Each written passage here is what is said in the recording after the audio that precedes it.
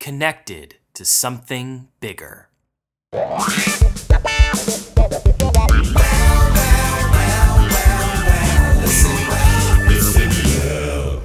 Hello, and welcome to Listen Well, a Lovewell podcast.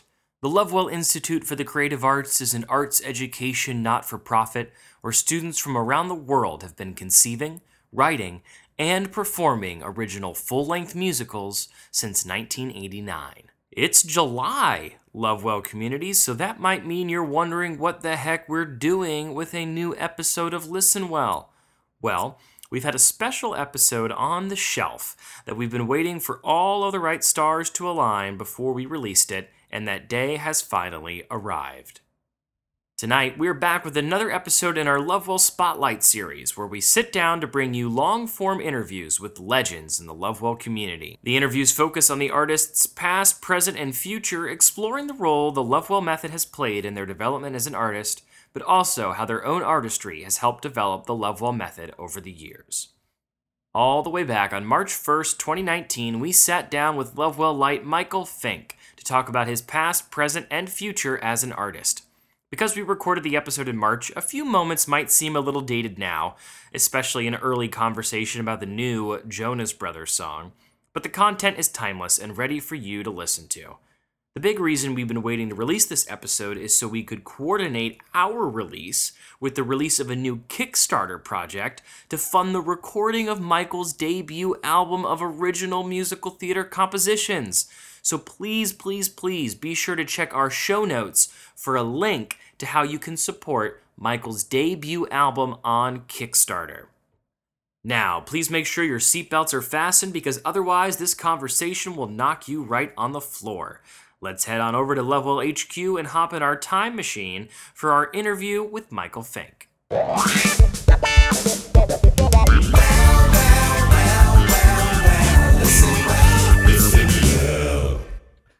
All right, dude, how's it going?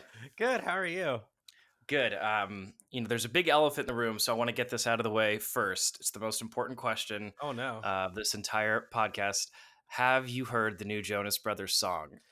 I haven't heard it yet, but I heard like a 15-second clip that someone tweeted, and I got very excited to actually sit down and listen to it. It is so good. I, I listened to it like 5 times this morning. it's the return we've all been waiting for. Yeah, and it's the return that we need, Hmm. really, when you think about it.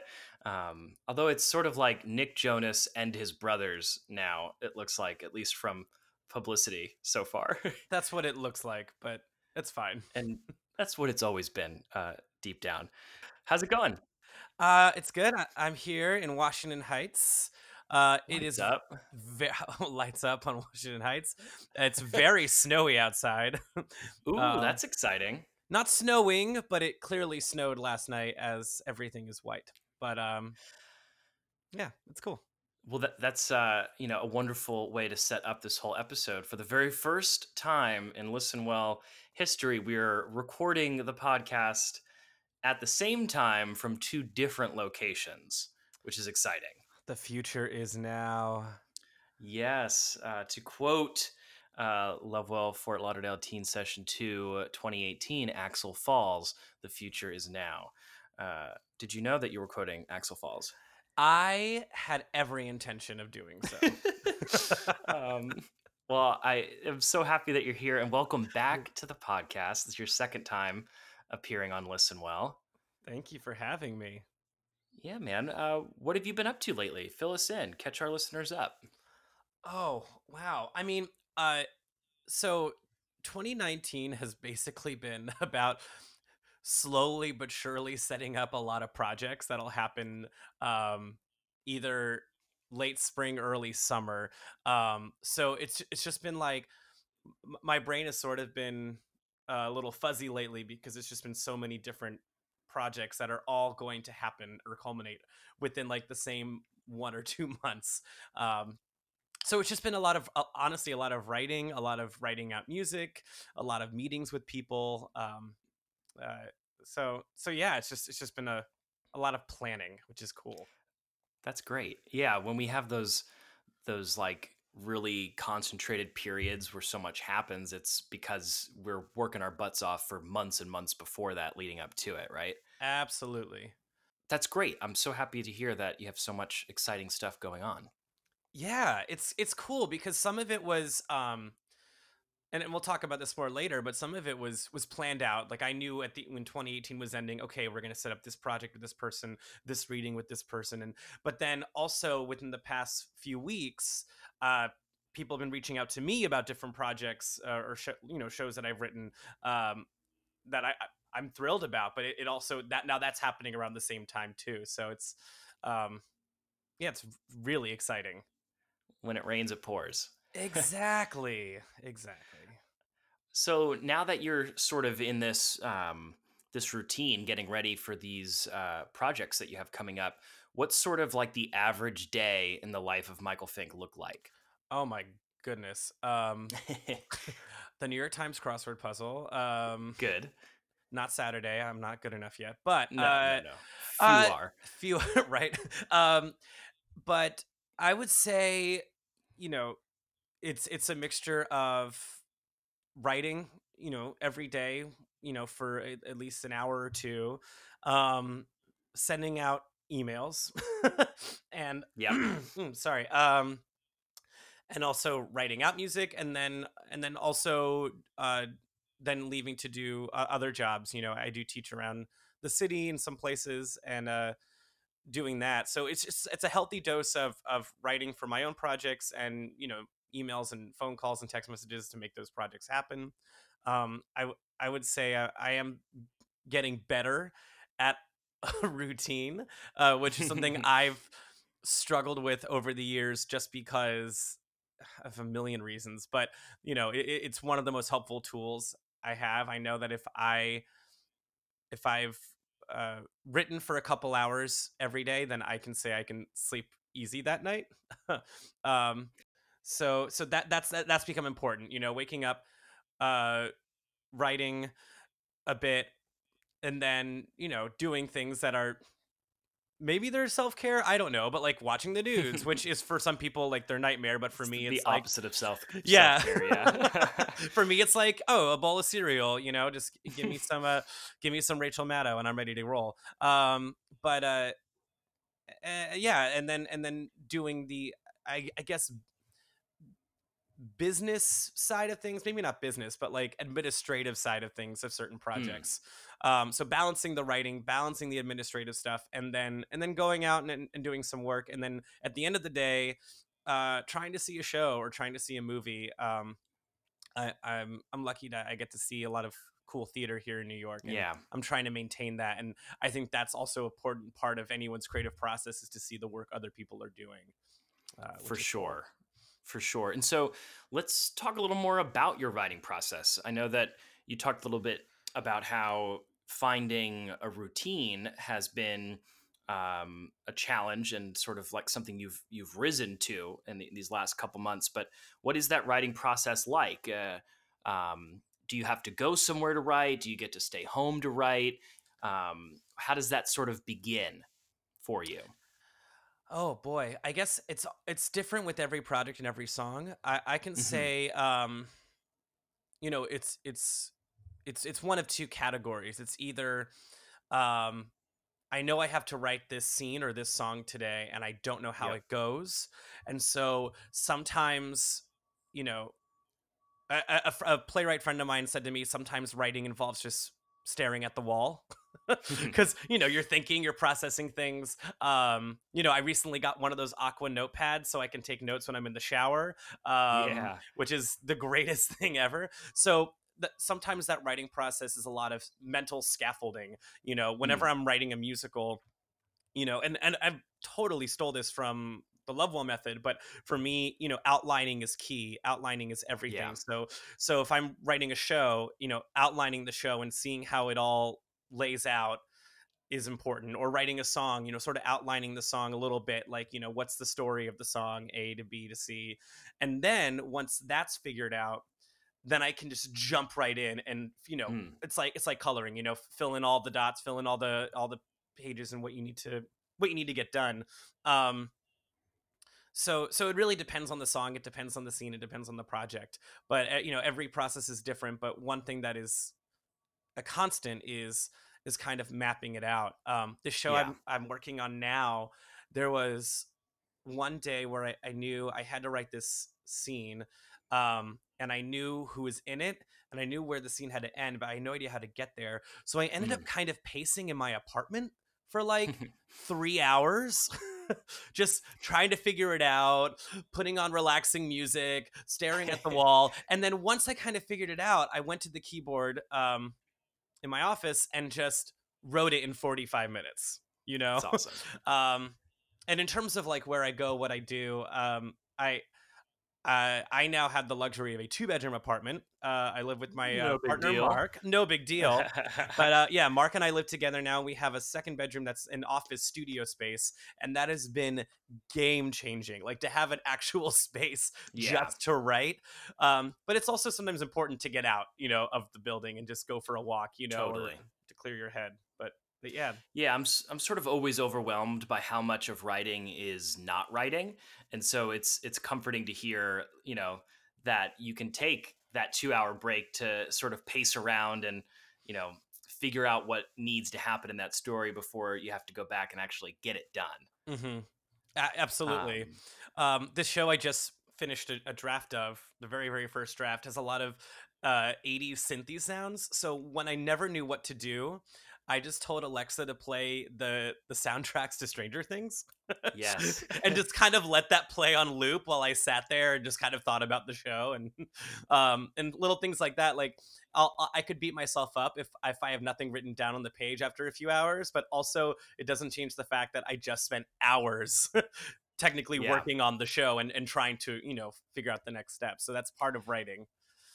Yeah, for sure. I mean, Spotify has made being a creative person or a person who works from home a much easier thing to do because of something like that. Like you can go and listen to music, and I always listen to movie scores or electronic music, or I'm really into Japanese ambient sounds right now, and I'll just have that Yes. on in the background all day, Oh, and it helps me keep super duper focused because, you know, as two people who uh, have been in Lovewell a long time, we're trained more or less to work really well when there's a lot of people in the room. And so it's sort of a challenge for me when I'm by myself in silence to get productive and to feel creative. And so I have to have something going on in that background to help create a different sort of vibe for me. yeah. Absolutely. I that soundscapes channel gives me more life than I could possibly describe. You mentioned how outlining is such a big part of your process. Do you have any other sort of tips and tricks when you're feeling stuck as a writer? You mentioned walking around the apartment. Do you have anything else that you sort of have in your tool chest that you can pull out when you're feeling stuck? um one thing that helps a lot is free writing. The Mm, idea of, and I know this is kind of cliche creative writing 101, but it's true, is that when you're forced to put to to put out something, like put words to page, just writing out something can help a lot. I know that again, stolen from Lovewell. Lovewell does a lot of writing exercises early on in the hmm. process. And one thing that we say a lot of the time is just keep writing even when you think you're done. And so Yeah. sometimes I'll sit down and I'll say, I'm really stuck on this moment or this scene or this song, and I will just start writing what I think happens. And when I don't know what the next thing is, then I'll start writing. And now I don't know what happens next, but I'm going to keep writing this, free write because I told myself I would. And I still haven't come up with it yet, but now I'm going to just make choices for this character. Now I'm going to come up with crazy scenarios. And I think that's something else that helps a lot is using what if to propel Mm, ideas in a story or in a song. Um, and just say what happens if an alien landed here? What happens if she gets locked in the room? What happens if, and even if none of those ideas excite me or get me going, then I can say, I can actually look and say why didn't those ideas excite me? Oh, maybe something else hmm. does.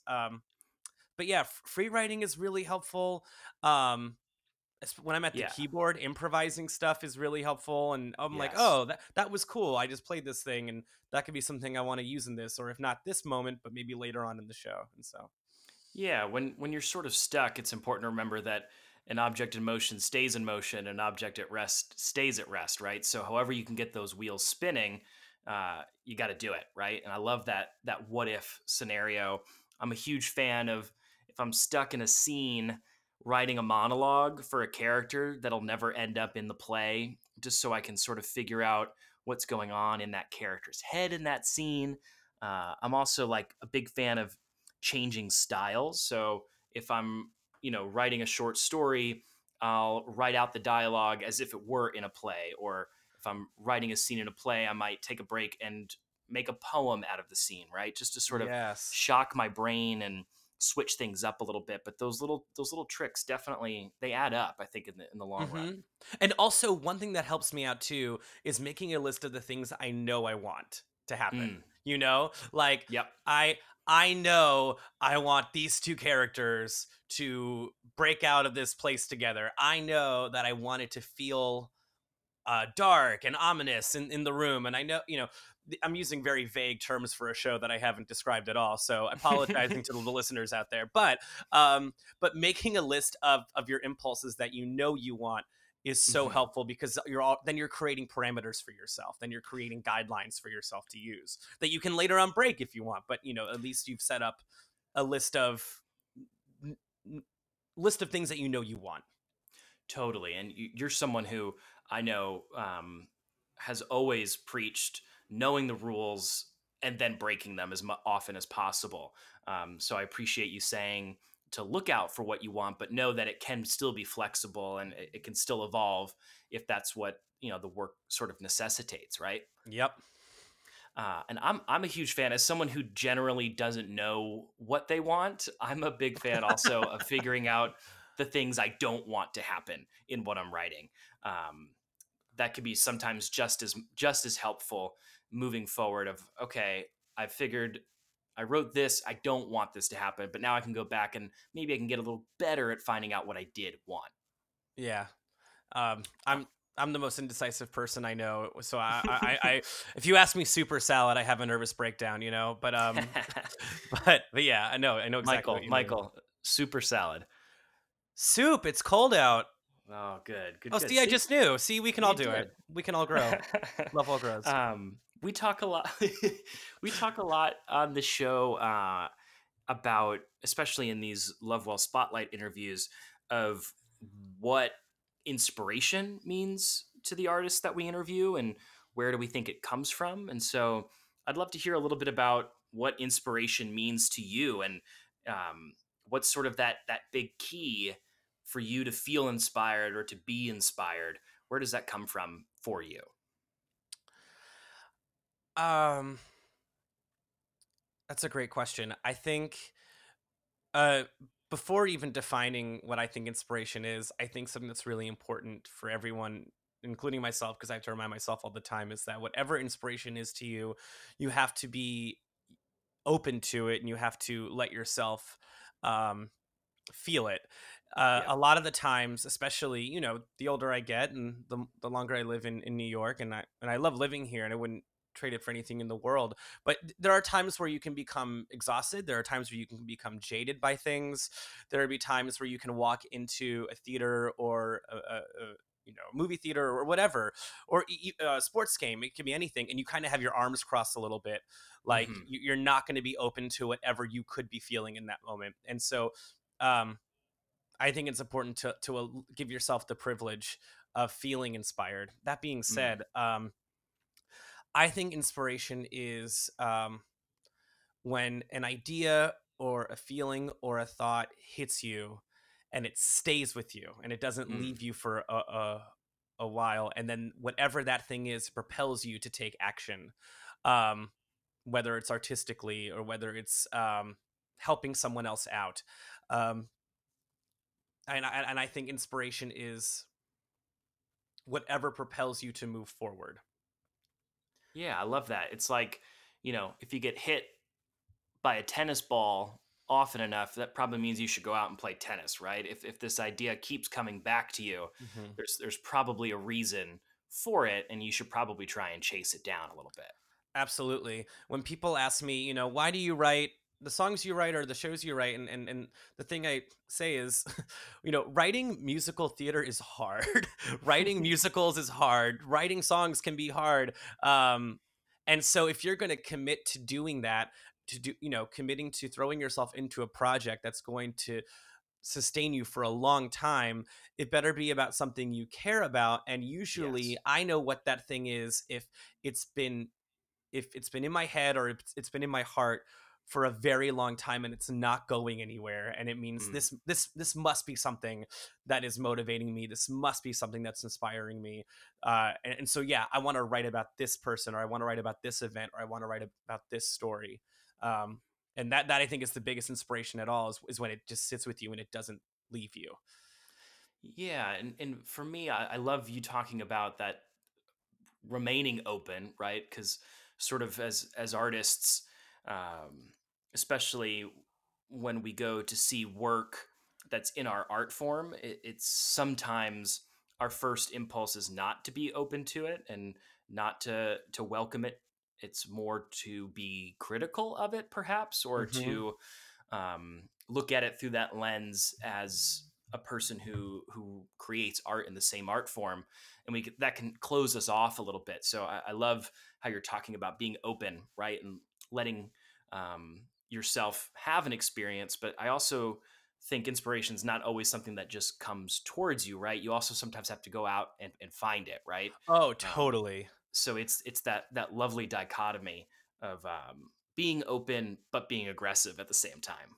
Yep. And I think knowing what your knowing what might help you find inspiration is key. For me, it's movies, and movies that I know Hmm. nothing about. I got that glorious AMC uh, A list. Is that what it's called? The I pass, the I movie don't I think pass. so. It's some version of the of It's that. it's so great. And I remember one day kind of being a little stuck. So I said, whatever, I'm going to take myself out to a movie. So I went to see a movie, and I ended up seeing a movie called A Simple Favor with Hmm. Anna Kendrick, not knowing anything about it. And I loved it. And it inspired me so much on a certain project I was working on. And so, you know, exactly what you just said, going out and finding it, even if it's something you may dislike or you may not be a fan of, and for me it's movies that I may not have heard anything about or heard what Hmm. reviews said or what friends have said. And that's one thing I do whenever I want to seek out inspiration. Yeah, because a lot of inspiration comes from like a shock to our system, right? So going to see a movie that we know nothing about is going to inherently be shocking because we Hmm. have no preconceived notions about it. Totally. Can you walk us through your bibliography a little bit as a writer? I know we're going to talk about some of the new stuff you're working on, but can you kind of give us a little sampling of some of your selected works and what they were about, when were you working on them? Kind of just take us through the hits there. Sure. So I moved to New York to go to NYU, wanting to study performing and acting, Hmm. and then my freshman year of school, I got really involved in writing musical theater. In fact, I would take the train uptown to Fordham University and pretend to go there and sneak past security so I could use their 24-hour piano rooms, which was like, that's a weird thing to do your freshman year of school, is to break into another college's piano room, but it's fine. Um, and so at the end of my freshman year, or by the end of my freshman year, I said, I'm going to write a full length musical. And so then I wrote my first show, which is called Goodnight Stranger, and I did a reading of it the next year. And it's a show that was like 80 hours long and made no sense. And but that's okay because it was the first one, right? So Yeah, you got to get that first one out of your system. I used to never Um, tell anyone about that one, and then I realized, no, I'm going to wear it with the badge of honor. And I had yeah. four actors brave, courageously uh, try to make sense of this very long, confusing, weird little show. But anyway, so there's that, and then uh, the next year, I wrote. my second full length show, which was called Reporting Live, which had a full production at NYU, which was super exciting. And then we got to Reporting Live is a story of Christine Chubbuck, who is a reporter who took her own life on live TV in the 70s. Hmm. And it's a very intense story, but also a very fascinating one that people don't know too much about. Uh, and then after the production at NYU, it had a reading at the New York Music Theater Festival, and it starred Alex Brightman and Kate Shindle and No big deal. Teresa McCarthy. Oh yeah, it was it was amazing. That was so wild. And then Yeah. it had a recording at Dubway Studios with like a 23-piece orchestra. It was Reporting Live is lived wonderfully. And actually Long Island University just did a reading of it a couple years ago. It's exciting. Yeah.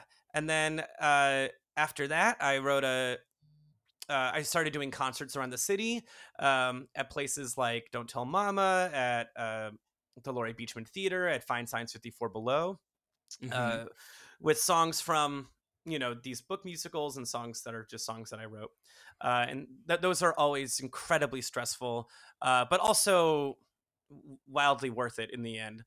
And then the next show I wrote was a show called Caroline and George, an absurd love Yes. story, but not of the above mentioned names, which is a very absurdist, epic musical dramedy, I guess, that Yeah. recounts the true story of King George IV, Queen Caroline of Brunswick, and their very terrible marriage.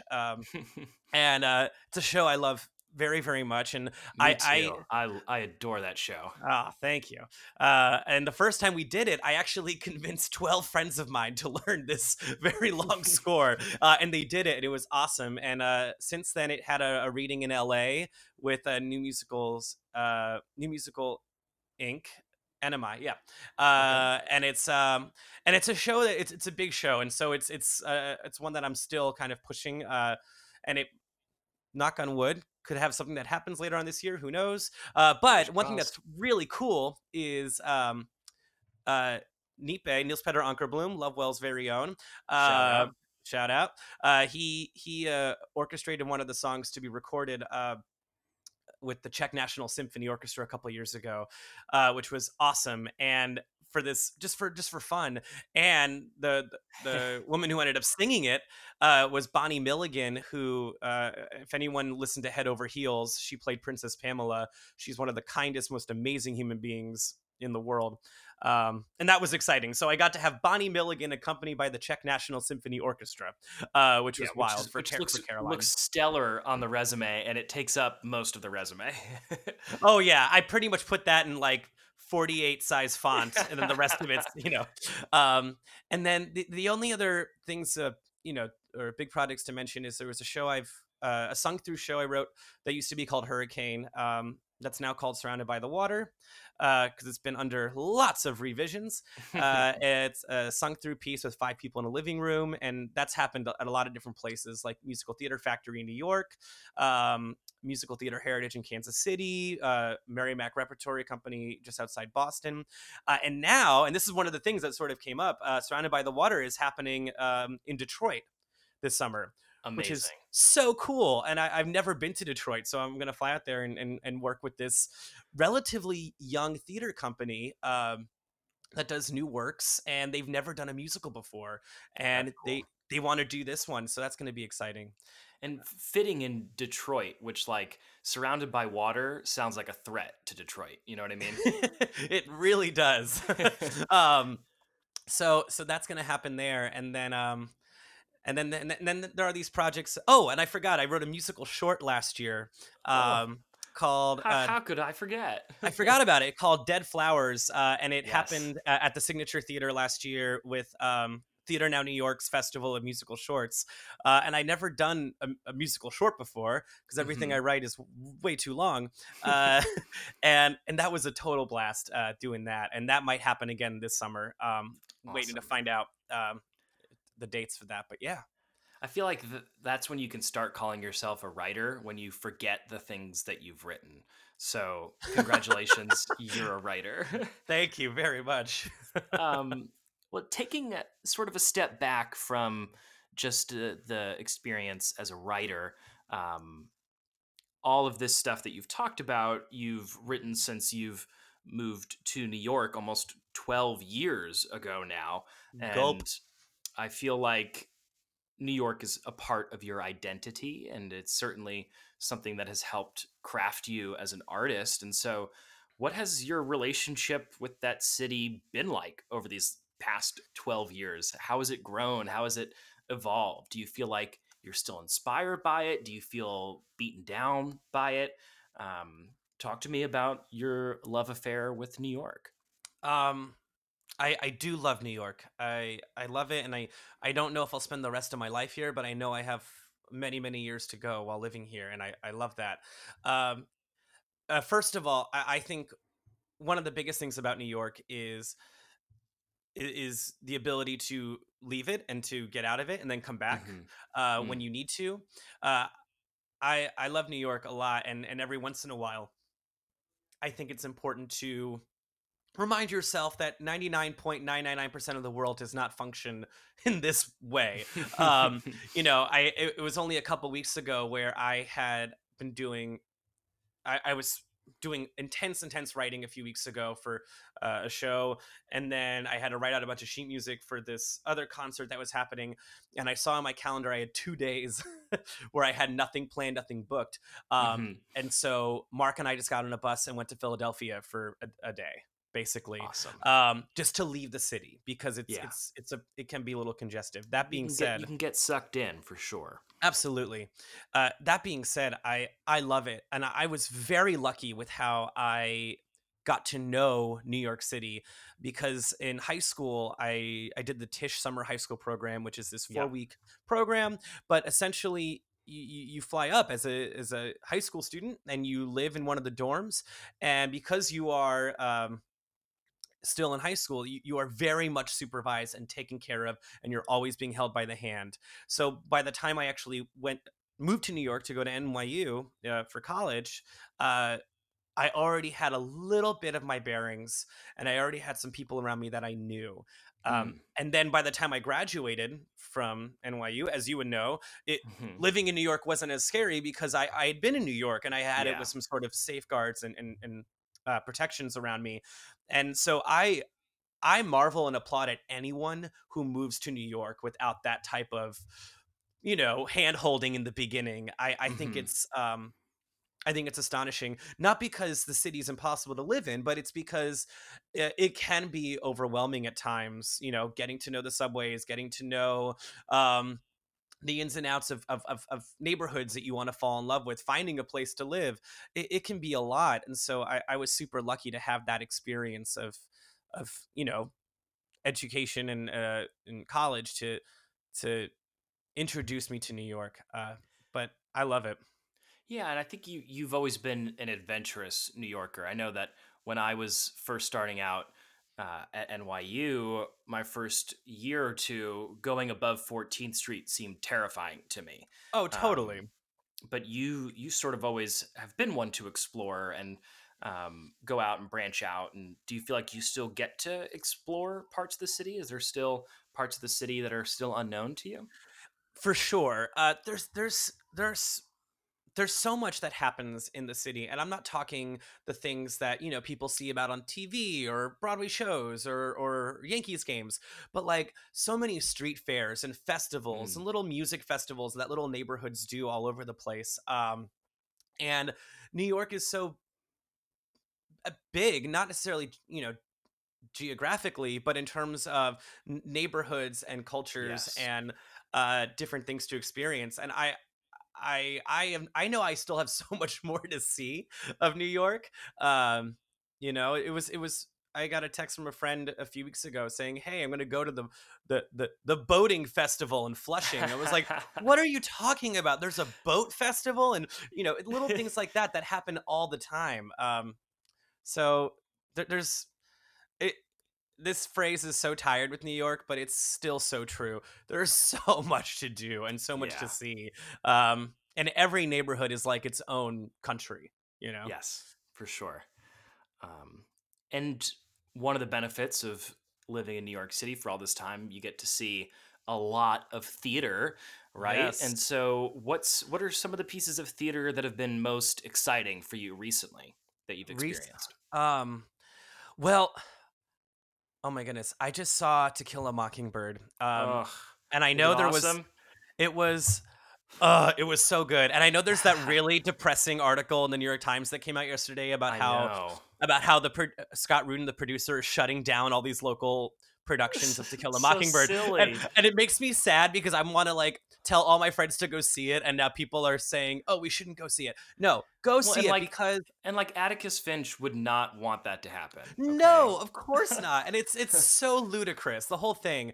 And it breaks my heart too because the design of that show was extraordinary. I mean, a tree flew in from the fly, like one tree, Ugh. and I audibly gasped. And like every play in the world has a tree, but something about that tree, the way that was designed, and then the music that was layered underneath it, and it was so good. I'm trying to think about what else I've seen You saw The as of Network recent. recently? Saw Network recently, which was another one that was just mind blowing and super cool, and how you know, I love any show that gets put into a commercial theater or a Broadway Mm, theater that kind of challenges what we think of as yeah. Broadway theater, because all over New York, you have amazing artists doing all these experimental things downtown in Brooklyn, basements somewhere in the Village, it doesn't matter.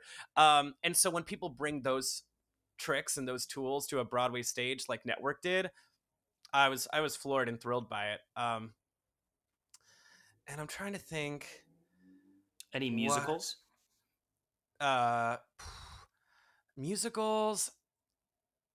No, not in the past few weeks because a lot of shows are just now starting up, especially Yeah.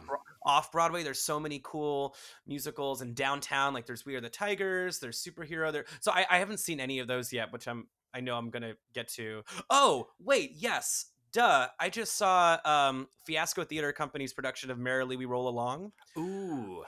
It was so good. And I know I sound like a person who loves everything, and I'm not. I'm a jerk, but that these are all great shows. And Merrily We Roll Along was awesome because I didn't.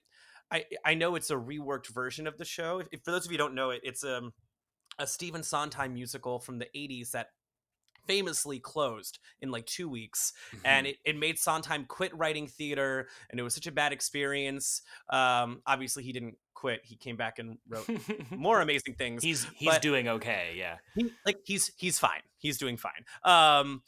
But so the show originally had like 25 actors and a big orchestra, and Fiasco Theater Company, which is this awesome theater company that sort of deconstructs classic works, and now they're doing musicals too. They did it with 6 people, and I didn't know the original version of it, and I saw this, and I was so inspired, and I want every young artist to I'm now like preaching the good book of Merrily We Roll Along, which I know other people have been doing for decades, so like I won't pretend that I'm the one to discover it. Lovewell's Luke Catler, it's his favorite show of all time, and he had a million questions for me, after I saw it. And But I think every young artist should acquaint themselves with that show for a lot of reasons. So, as a musical theater historian, what is your musical theater Mount Rushmore? Your top 4 shows. I know the other day on Twitter, we got your top 4 movies, which was, of Hmm. course, Raiders of the Lost Ark, Amelie, Life with Mikey, and then A League of Their Own. League of Their Own was the only one I didn't guess before I saw your answer because I felt like that fourth spot was a toss up between a couple movies. But It I knew those was. other 3 were definitely on that Mount Rushmore for you. Yeah, That Thing You Do and Beauty and the Beast were Mm, close ones. And My yeah. Cousin Vinny, but yeah, anywho, I could go on. But musical theater, what do you think is that Mount Rushmore for you? Oh, um, I'd have to say Carousel, Mm, because that score is just overwhelmingly moving. And I know the story is a tough pill to swallow, and it can be handled really well, and it cannot be handled well. yeah.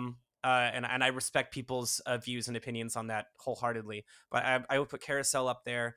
Um, Titanic, which Mm-hmm. is the reason why it's on my Mount Rushmore is because it was the first show that taught me how big an imaginative theater can be. Because I saw the original production in '97, and it blew me away. Um, I it's an ever changing list. I'm gonna include Follies, Yep. Sondheim's Follies. I made a joke with someone a few weeks ago that like, or a few days ago. I don't know. Time is a construct. But I made a joke to someone saying like, I think I'll finally be mature enough to admit that Follies is my favorite Sondheim musical. Um, just because it is so dark and so twisted, but also so funny, and it's such a cool story. Yeah. And um, Mount Rushmore. I mean, Phantom of the Opera is the first show I ever saw, and I've seen it Yeah. now 10 times since because it's the type of show that can I only feel be like done in a that. theater. So Yeah, that's I'd got have to be to on your Mount Rushmore. yeah, I'd say Phantom is up there. This I really love grandiosity in theater. I Mm. love lush. I love you know, epicness because I think theater can be so transcendent and transportive, not necessarily to make you forget where you are, but to make where you are even bigger than you think it is. Uh, and so, yeah, but I also need to do a shout out to because all those are very serious dramas, but Hmm. I have to mention the Full Monty. Yeah. It's probably my favorite musical comedy, and I think it's one of the most perfect musical comedies ever written. Um, so, and I'll listen to that recording all the time. Fun fact: you and I saw the Full Monty together once, and It was you the know, first time we ever hung out. first time we ever hung out. One of our first friend dates, I and know. I had no idea that they were really going to go the Full Monty at the end. I Um, know. It that was a was shock. a sight to behold. But yeah, no, that was an amazing and fun fact, the guy who was the lead in that production, I've now worked with in concerts of mine, which is awesome. So you never Everything comes know. full circle. Everything comes full circle. All right, so let's talk a little bit about your Lovewell history. We heard a little bit about it when you were on the show before with taking root, um, but can you tell us a little bit about sort of your career as a Lovewell Light, going from student to staff member? Maybe talk about some of the places that you've gotten to travel to, and walk us through a little bit of that. Sure. So I had heard of Lovewell from a rather young age because I was doing a lot with a Little Palm Theater Company or Little Palm Family Hmm. Theater, and there were a few crossovers from the Lovewell community to the Little Palm community, like Ryan McCall, the late great Paul Villar, who worked a lot with Little Palm and would mention Lovewell to me, and I didn't really understand it until finally our high school drama teacher. Um, Alyssa Marks, Shout out. yeah, shout out to Alyssa. Uh, did David Spangler's master's program, and then sort of became invested in Lovewell and asked if she could direct a Lovewell show at Hmm. our school, and it became the first show. I think the first show Lovewell show to happen outside of Lovewell, like at a school. Yeah, it's like the birth of the Lovewell catalog, which is going strong to this day. Yes, and so we did Peace of Mind in 2004, which brought back Ryan McCall, and it introduced us to Carrie Gilchrist. And that following summer, I was still hesitant about Lovewell. I thought, I don't know. I don't know if it's for me. I don't know. And then Carrie Gilchrist basically, she's so good at this, was like, you want to do Lovewell, you will enjoy Lovewell, and you'll be great with Lovewell. I thought, okay, you sold me. So I did it, and that was taking root in 2005 as a student. And so I was a Yep. student for a few years. Um, and then my last year as a student in 2007 with the Bout Face, uh, you know, Lovewell Junior Session 2 needed someone else to be on the music staff. So Yep. Carrie approached me if I would be on the music staff for that show. I said, sure, that sounds great. It sounds like a lot of fun. And then that was the first summer I worked with Lovewell in 2007. And I've literally worked with Lovewell every summer since. Every Um, summer since. Unbelievable. I know. I always think too, I'm not going to be able to do it. Like, oh, the scheduling's going to be a little crazy. And then oh, okay, I do one, and then it turns into more than one, and then Yeah. and I'm super grateful for that. And Uh, so, what are some of the places that you've been to do Lovewell processes? I've been so lucky to go to so many places. So, like after that first summer, I flew to Dayton, Ohio, to do Hmm. Lovewell there, and I did there for about 5 years. Once with yourself, which was awesome. Oh yeah. I've done Lovewell, Columbus, Ohio, for a bunch of years. We did did Lovewell, Italy, uh, Lovewell, New York, Lovewell, Sweden, obviously Lovewell, Fort Lauderdale. Um, did Lovell, Kansas. Even did a week long workshop in Las Vegas. Uh, Michael, you've been everywhere that Lovewell could be. I have never been to Russia, and I know that that's one Yes. that's been on the or you know, but uh, but yeah, no, I've been everywhere, and uh, it's so cool, and it's so exciting to watch the Lovewell process affect different people, different cultures, and different communities, and not just international. I mean, doing Lovewell in Kansas Yeah. was like doing it in another planet from Fort Lauderdale. They're two separate planets, Yeah. For um, us, definitely. and Lovewell, New York. It's just cool how the process affects people in different ways, and to witness that is awesome. So, in all those different places, is there sort of a part of the Lovewell process that you've identified that is universal in those different areas that the students, no matter where they are, no matter what their background is, that they still sort of respond to in the same way? I think everyone responds to brainstorming the same way. Mm. Not everyone responds the same way, but that's the wrong way to put it.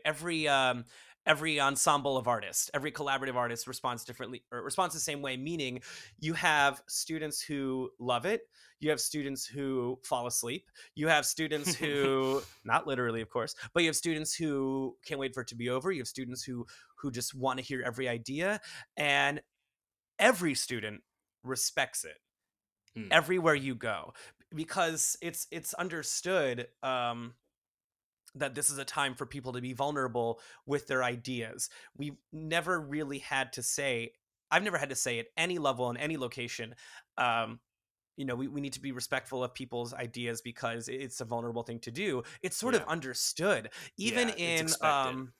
exactly. Even last summer in Concordia, Kansas, it was an amazing group of students, and most of them had said they had never seen a musical before, Mm. um, which is going to be tricky to write a musical having never even Yeah. seen a musical. And we would say, "What was your favorite play?" And they mentioned, one school play that happened the year before. And even in that brainstorming circle, they were so respectful and diligent of everyone just sharing ideas. And I think that's something that happens every year, every location, every workshop, and it's so Yeah. cool It's to watch young artists acknowledge that vulnerability.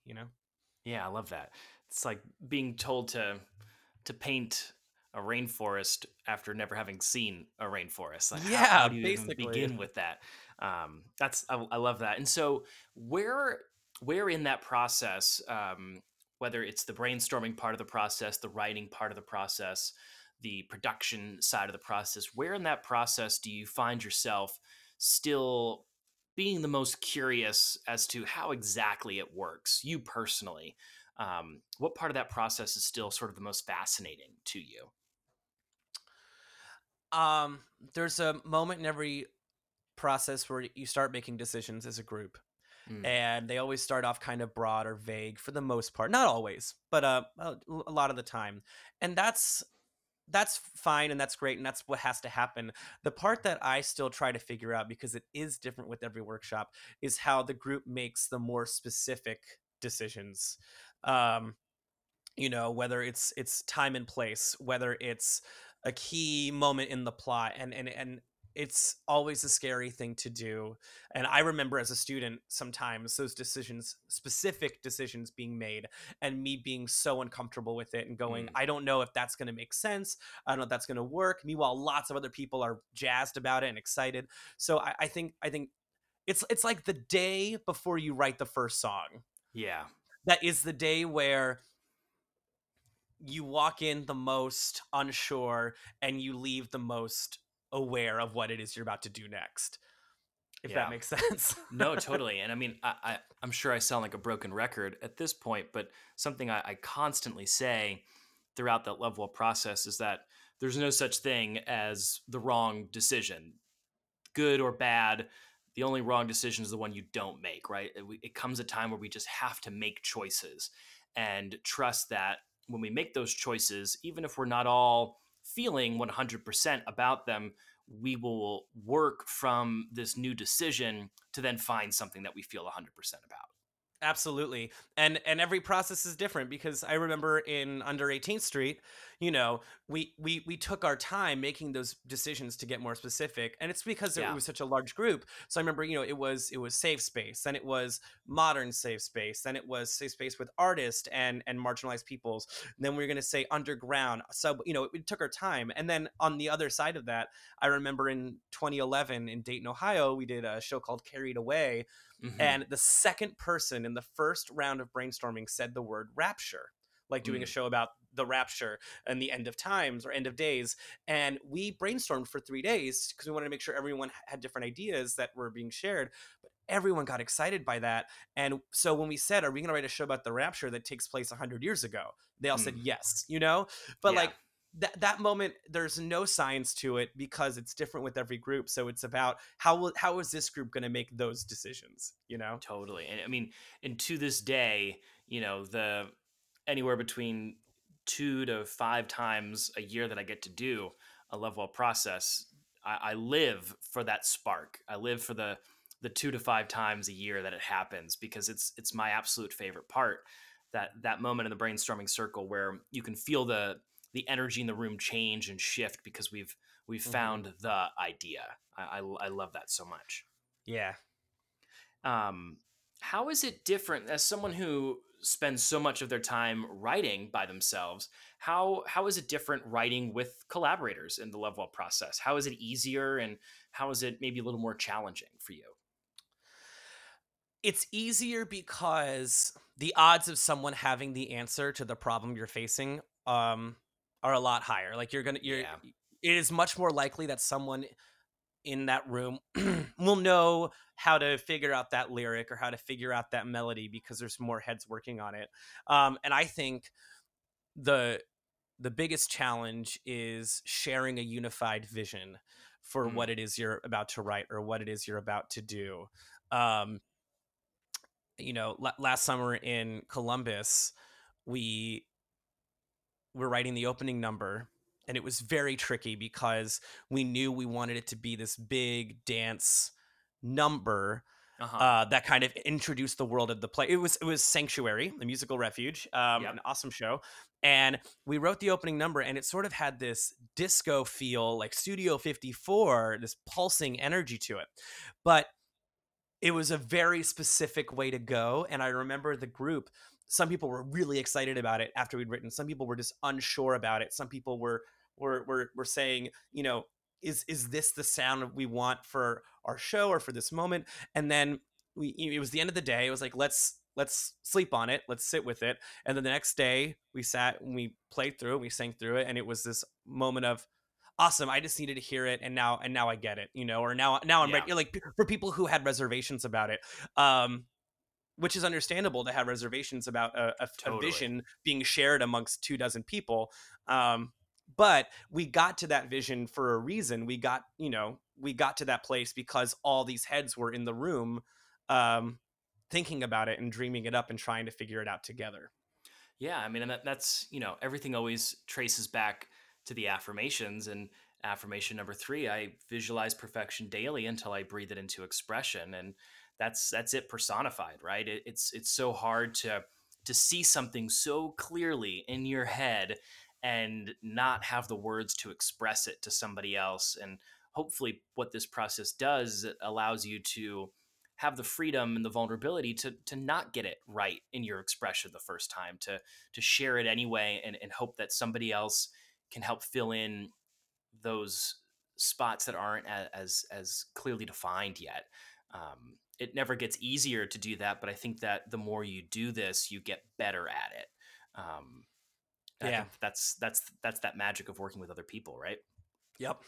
Totally. Is there, of the many shows that you've done, is there a show that sort of resonates with you the strongest emotionally to this day? And what show or what process was that, and why? Oh, so many. I've told this to you a billion times, Yeah. but I'll share it with the world. Uh, in 2010 in Dayton, Ohio, we did a show called Dust in the Sunlight, Yes. which was a show. Oh, I get goosebumps thinking about it now. Because when the economic crash happened in 2008, um, one of the hardest hit places in the country was the state of Ohio. And I mean that, the Yeah. state, because on the top 10 list of dying cities in America in 2009, four of the 10 cities were in Ohio, and Hmm. Dayton was like number two. So the recession had a big impact. And I remember during this process in 2010, we asked the students, what makes you angry? And eventually, this deluge of thoughts and fears and frustrations came out, like, I can't go to college, I have to get a second job right now, and I'm still Yeah. in high school to support my family.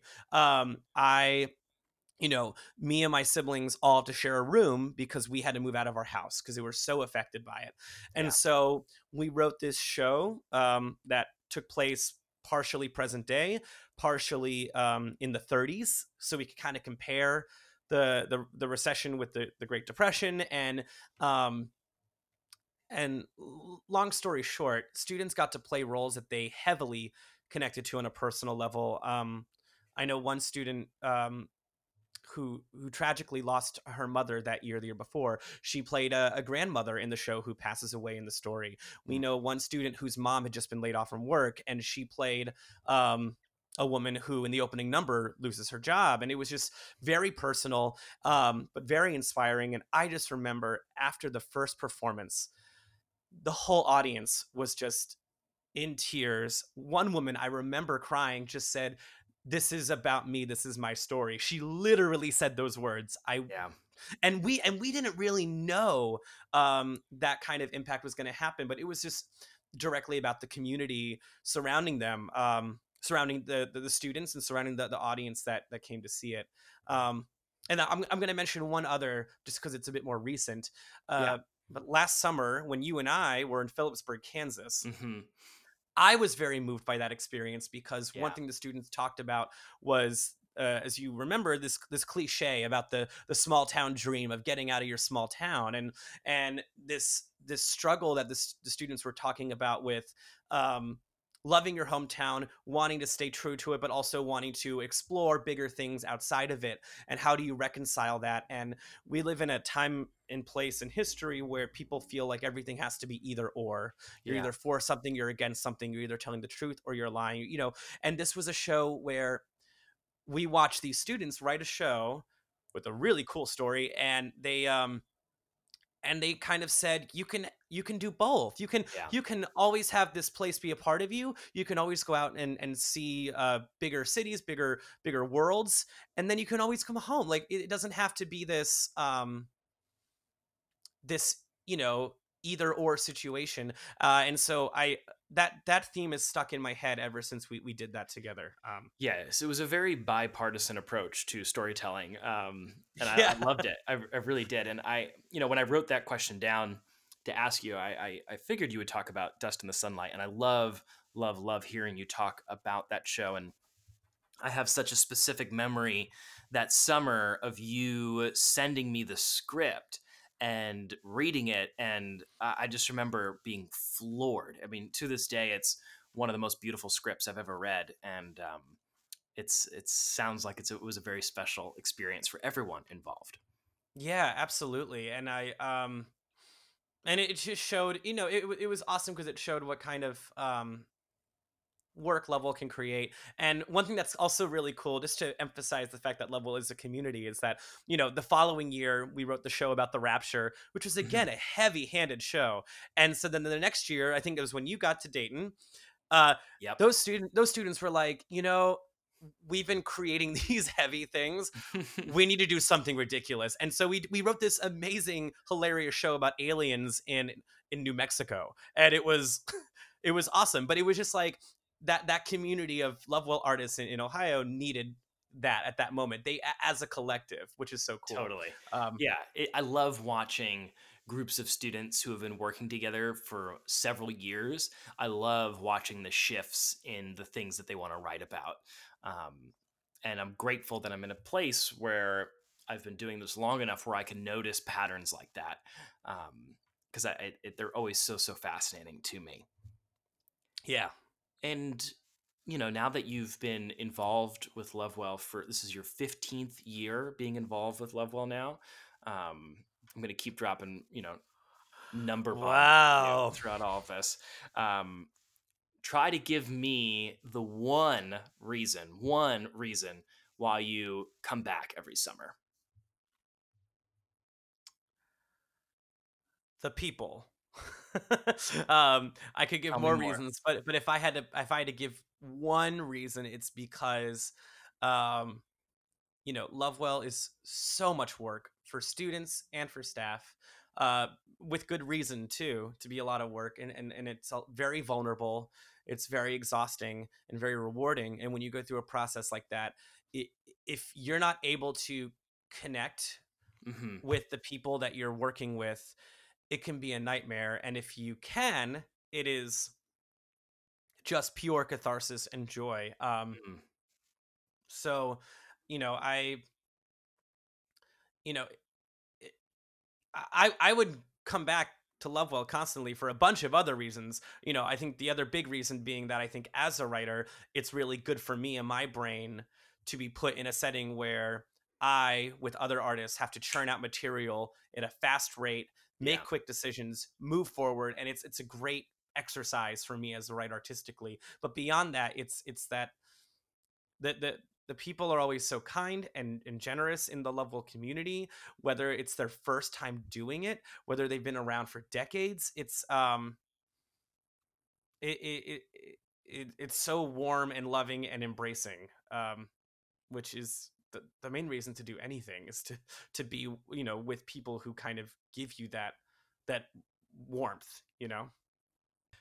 All right, so we are in 2019, and I want our listeners to know about all of these incredible projects that you have lined up over these next couple months. We've been waiting with bated breath for the answer to this enigma. Tell us about the projects you're working on. Okay. This is cool.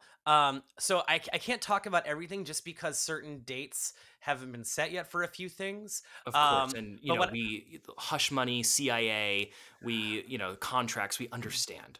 I wish it was a situation where it's like, oh, all these millionaires won't let me talk about it. That's not the situation. It's not like I know this is going to be archived forever, and I could say, "Come see this show Yeah. on July 3rd," and then it's like, no, it's going to be in December. So I don't know. Anyways, so one thing which I mentioned already is "Surrounded by the Water" is happening in Detroit with Out Visible Theater Company in June, which is really cool.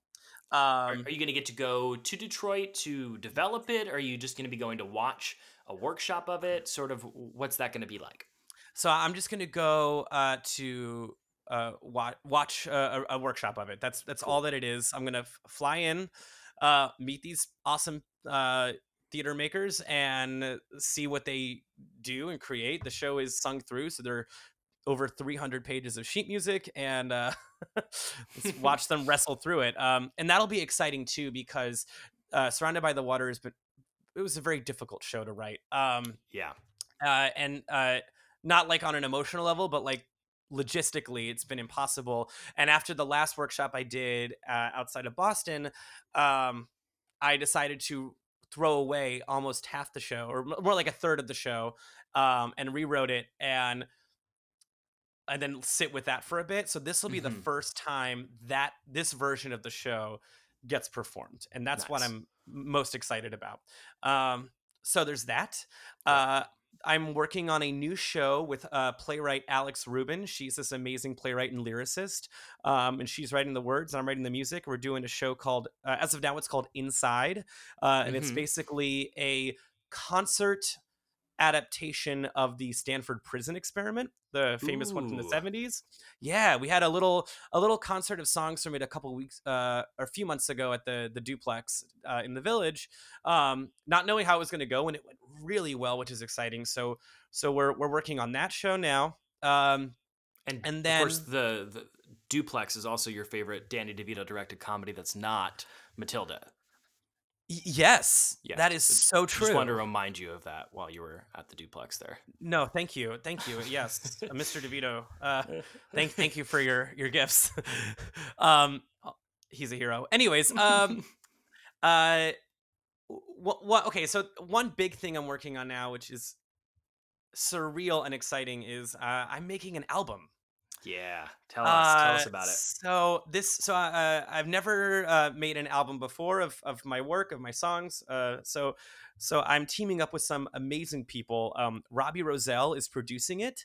Robbie Roselle is a dear friend of mine, who uh, has been directing concerts and cabarets, and with very successful, amazing Broadway performers. And he just produced, or I should say last year, he produced Jessica Vosk's Wild and Free album. He was sort of the mastermind behind that album. And Okay.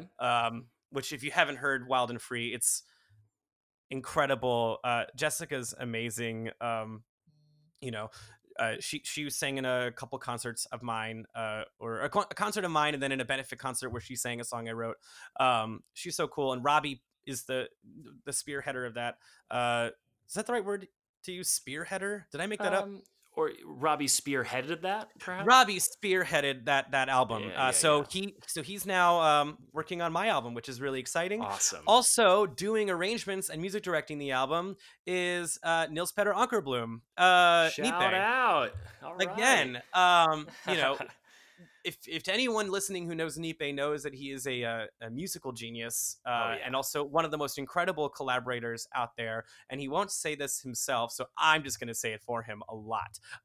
He is so smart and so gifted at elevating work and making songs bigger and stronger than they already are. We've been talking already about some songs. He's been doing some work on them, and just the ideas he comes up with are amazing. So, anyways, Nipe is arranging the album, Robbie is producing the album, and uh, in the next couple days, we are launching the Kickstarter to raise money for the album. Oh, that's Um, exciting. it is exciting. I've never done a crowdfunding thing before. It's incredibly terrifying. Oh yeah. To friends who have done it before, I salute you.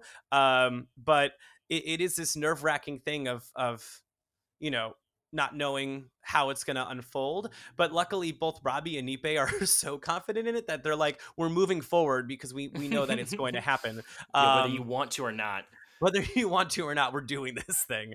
Um, which is great, and we're hoping to have a release by early summer. Amazing. So that's a lot of prep work for a short deadline, but yeah. Well, we'll be sure to include the link to that Kickstarter in our show notes, so be sure to check that out if you are interested in supporting Michael, and you should be interested in supporting Michael. How all encompassing is this album going to be? How far back in your catalog do these songs go? It's so funny you asked that because, talking with Robbie and Nipe about this album and picking songs to pull from, or picking shows to pull from and songs to use, uh, a couple of the songs, not a lot, are like 8 years old, 9 Mhm. years old. Um, and some of them are being written right now. So Amazing. it's going to span everything. It won't have too many from book musicals, like from the full length shows that I've Hmm. done. There'll be a few in there just because, why not? We can, so let's do it. Yeah. But yeah, there's a song I wrote 9 years ago about, or 8 years ago, I forget how long, about a dinosaur, and it was hilarious. I love that song. Yeah, that song caused controversy afterwards because people were trying to interpret all the different meanings of it, which was hilarious. And I not hilarious, it was cool. And I told Nipe what I think the song's about, and he's like taken some musical ideas from it that bring out those ideas even Oh, more. that's So like, cool. so that song is an older one that is going to be on the album, and then there are some newer songs, some from this new show I've been working on that have never been heard before ever by anyone. And what's so extra exciting about this album, first of all, is that all the money that's raised goes towards artists. It goes Yeah. towards the performers. Every singer gets paid, you know, every musician, arranger, studio engineer. It's supporting artists doing what they love to do. So I get to collaborate with some amazing Broadway stars, and then who are going to sing on this album.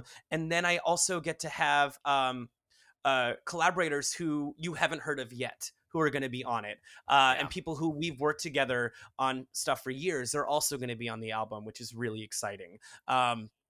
So, and that's what I'm most excited about, is honestly getting to work with such an awesome group of performers on this thing. So, with all these exciting projects that you've got going on, what song do you have to share with us right now? All right, so I'm gonna share a song from this new show I've been working on that I just finished a rough first draft of a month ago. It's called Powerline Road. Shout And out. yes, in case you couldn't tell, it takes place in South Florida. I had a lovely casual sing through of the show with some Lovewell friends of ours like Angela Miller and Luke Catler and Amber Torres and Shout out, JJ shout out, shout out, Parkey. shout out. uh, who have I not mentioned? Jared Korak, who's Jason Pomerantz, Shout out, shout out. Alana Miller. I feel out. bad leaving anyone out. Anyways, they just came over to listen to it, which is really helpful. But basically, Powerline Road is 4 short stories, each broken up into 3 parts. So you have 4 beginnings, 4 middles, and 4 ends. And it's kind of a dark noir-esque musical about these 4 people over the course of 24 hours in South Florida. And one of them is a woman named Karen. Karen is a very ridiculous, over-the-top human being who's spends her days working at a Wendy's, which is awesome, and then mean tweeting strangers. She is a internet bully. And in Love part it. 1 of Karen's story, she meets this guy named Florida Famous, who makes a deal with her that they can break into one of the warehouses with all the hard drives that have memory storage, like data for Twitter data. And this is a real thing, by the way. Just so you know, everything you've ever done on social media is stored in a building somewhere. Public and permanent, yes. Public and permanent. Anyway, so in part 2 is when Karen and Florida Famous break into one of the warehouses, and she's left alone in a server farm, which is with all these hard drives everywhere. And if you've never seen a picture of a server farm, it's like a digital rainforest. It's just like little buttons and colored lights everywhere. And as you can tell, Karen is not the nicest person, and she's very alone. And you know, she's left alone to kind of deprogram these hard drives. And the first time she clicks on one of the hard drives, it lights up, and she's told 10,000 people. Each hard drive holds about 10,000 people's data. And to her, it's like a spiritual experience. And so this is a song called Hello World, which is when she meets her new friends in these hard drives. All right, let's take a listen to Hello World from Powerline Road, Michael's new synth-tastic musical.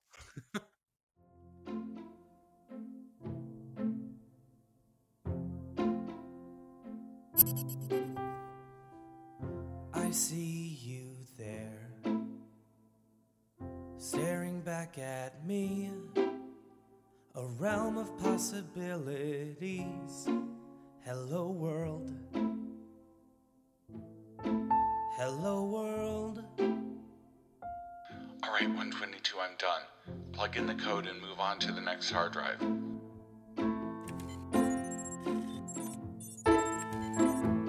Hello, new friends that I barely know. I love the way you shine and glow. Hello, world. Hello, world. Connected. I am connected to something bigger. Connected. I am connected to you. And to you and you and you, I'm holding you in my hands.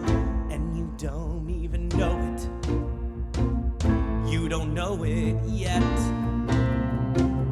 but very soon all of you will see the woman I'm supposed to be.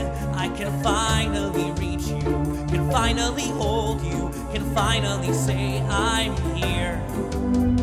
Hello world, hello world.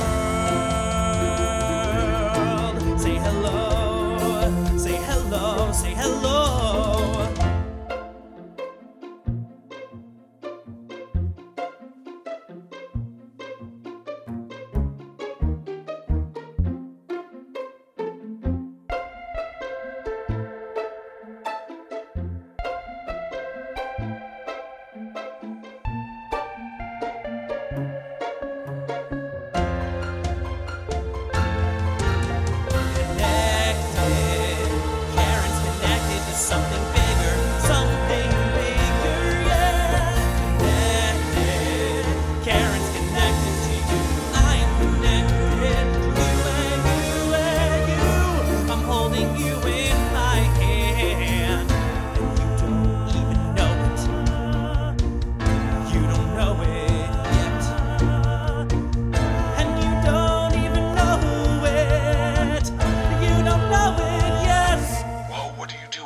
Whatever you just did, undo it.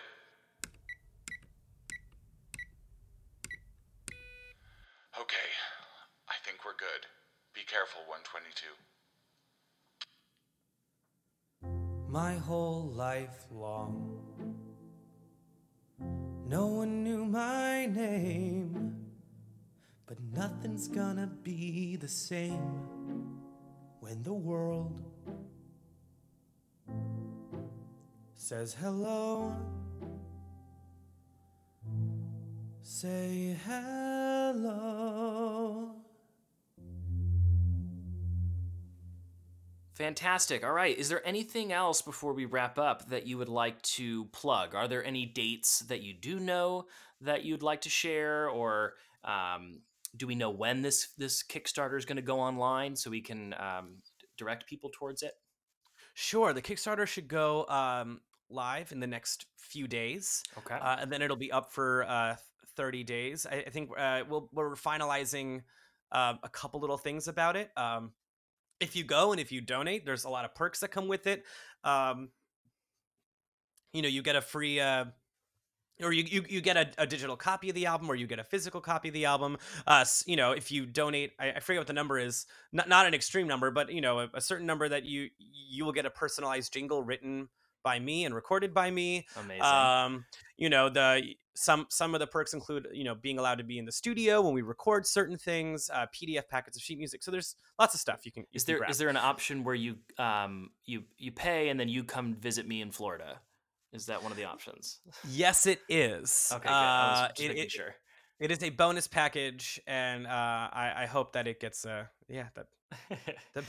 people pick it. I don't know. So yeah, where can we go to hear more of your stuff? You can go online. You can go to the YouTube.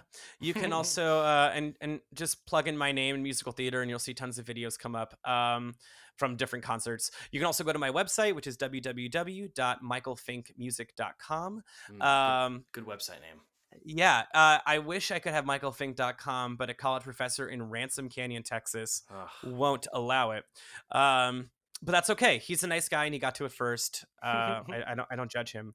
But yeah, you can you can go to my website and find out more information there. And then honestly, in the next couple of weeks, we'll be rolling out a lot more details about the release concert, which we're going to have when the album's recorded.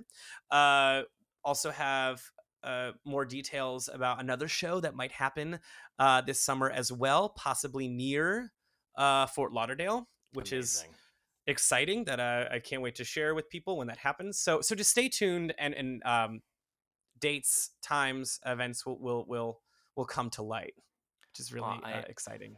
I know I'm not alone when I say I am so excited to see how busy you are, and I can't wait to see how these different projects shake out. We always end our Spotlight interviews with the same question, and that is, what is the singular, the one piece of art that our listeners should check out right now? Whether it's a song that you're into right now, a TV show, a movie, a play or musical. What's the one thing, maybe a podcast, that our listeners should check out?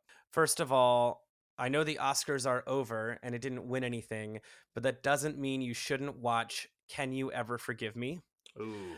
It's the movie with Melissa McCarthy and Richard Grant, about the true story of Lee Israel pretending to be all these famous writers, famous dead writers, and that movie taught me so much about writing uh, for character driven stories, but also for female characters. And so for any male artists out there who want to write songs and have characters that are women and to represent them well, that's just a movie where I thought, oh, I have so much to learn. So Can You Ever Forgive Me is on the list. I also just think everyone needs to listen to the new Ariana Grande album. Yeah, really. I love You it. Oh my god, it's so good.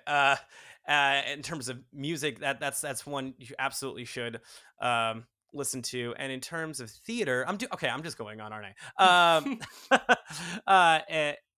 And it comes to theater, I think uh, everyone should listen to Hades Town, Ooh, okay. because Hades Town was a folk album that was then adapted into over the course of many years into a musical that happened at New York Theater Workshop, and it's going to open on Broadway, I think next month. And Anais Mitchell's album for Hades Town is stunning. It is so good, and even though it was recorded a while back, years ago, this production is going to open soon, Okay. and I'm the worst person to say, oh, it's gonna be a hit or it's gonna be a flop. I also kind of don't care. I just don't care because it's so good, and that cast is so good. So listen to Anais Mitchell's Hades Town, and if they re-record it with the Broadway cast, led by Ava Noblezada, who played Kim in Miss Saigon. Listen to it. It's solid music, and it's a solid story. That sounds I really love it. cool. Well, I know you got your big wig theater up in New York, but the Hamilton came down to South Florida a couple of months Oh, ago, the and Hamilton. I saw it, and it is very, very good. So, You saw the Hamiltons, we and gets the theater down here. Don't you worry. you guess the theater down here. And I want to tell Lovewell peoples across the world that who have probably heard of this show called Be More Chill. Mm, And I hope people fly up to see it, because if there's a story about a show that's kind of breaking all the rules as to how a show got to Broadway or in commercial theater land in New York with the fancy bigwig theater, you said bigwig and it made me think of this. Uh, Be More Chill is the show I'm rooting for, because it basically says to all the fancy bigwig people who control commercial theater, we don't need you. We have the power of young people and young artists to propel us into this space. And so I hope all the young artists who love that show make it their way up here to see it, well, because it's exciting. it's funny you bring that up because some of our Lovewell lights at the Sagemont School have already been in a production of it. They did it this fall at Elizabeth Gerard's school, and That's so wild. I didn't get to go see it, but I heard such wonderful things about it, and it does seem like such a fantastic show. It I saw it off Broadway, and it was really cool and really weird, which is why I think it's great. But I love the fact, um you said bigwig, and now I'm on a soapbox. I'm on a soapbox right now. It's a show that, like I said, young people brought Yeah, to the stage, and I want the young people who brought it um to commercial theater land to reap the benefits of that and yeah. find a way to see it. And um I love it when a work of art can kind of challenge a system, and that show challenges the system because of a lot of the people who are listening to this, and that's cool. I love it. It's the perfect note to end on. Well, thank you so much, Michael, for joining us. I really enjoyed our conversation today. I hope that you enjoyed it as well. And Thank you for having me. I know we're all super excited to support whatever comes down the pipeline for you, and looking forward to the summer ahead. Me too. Thanks, buddy. Thank you.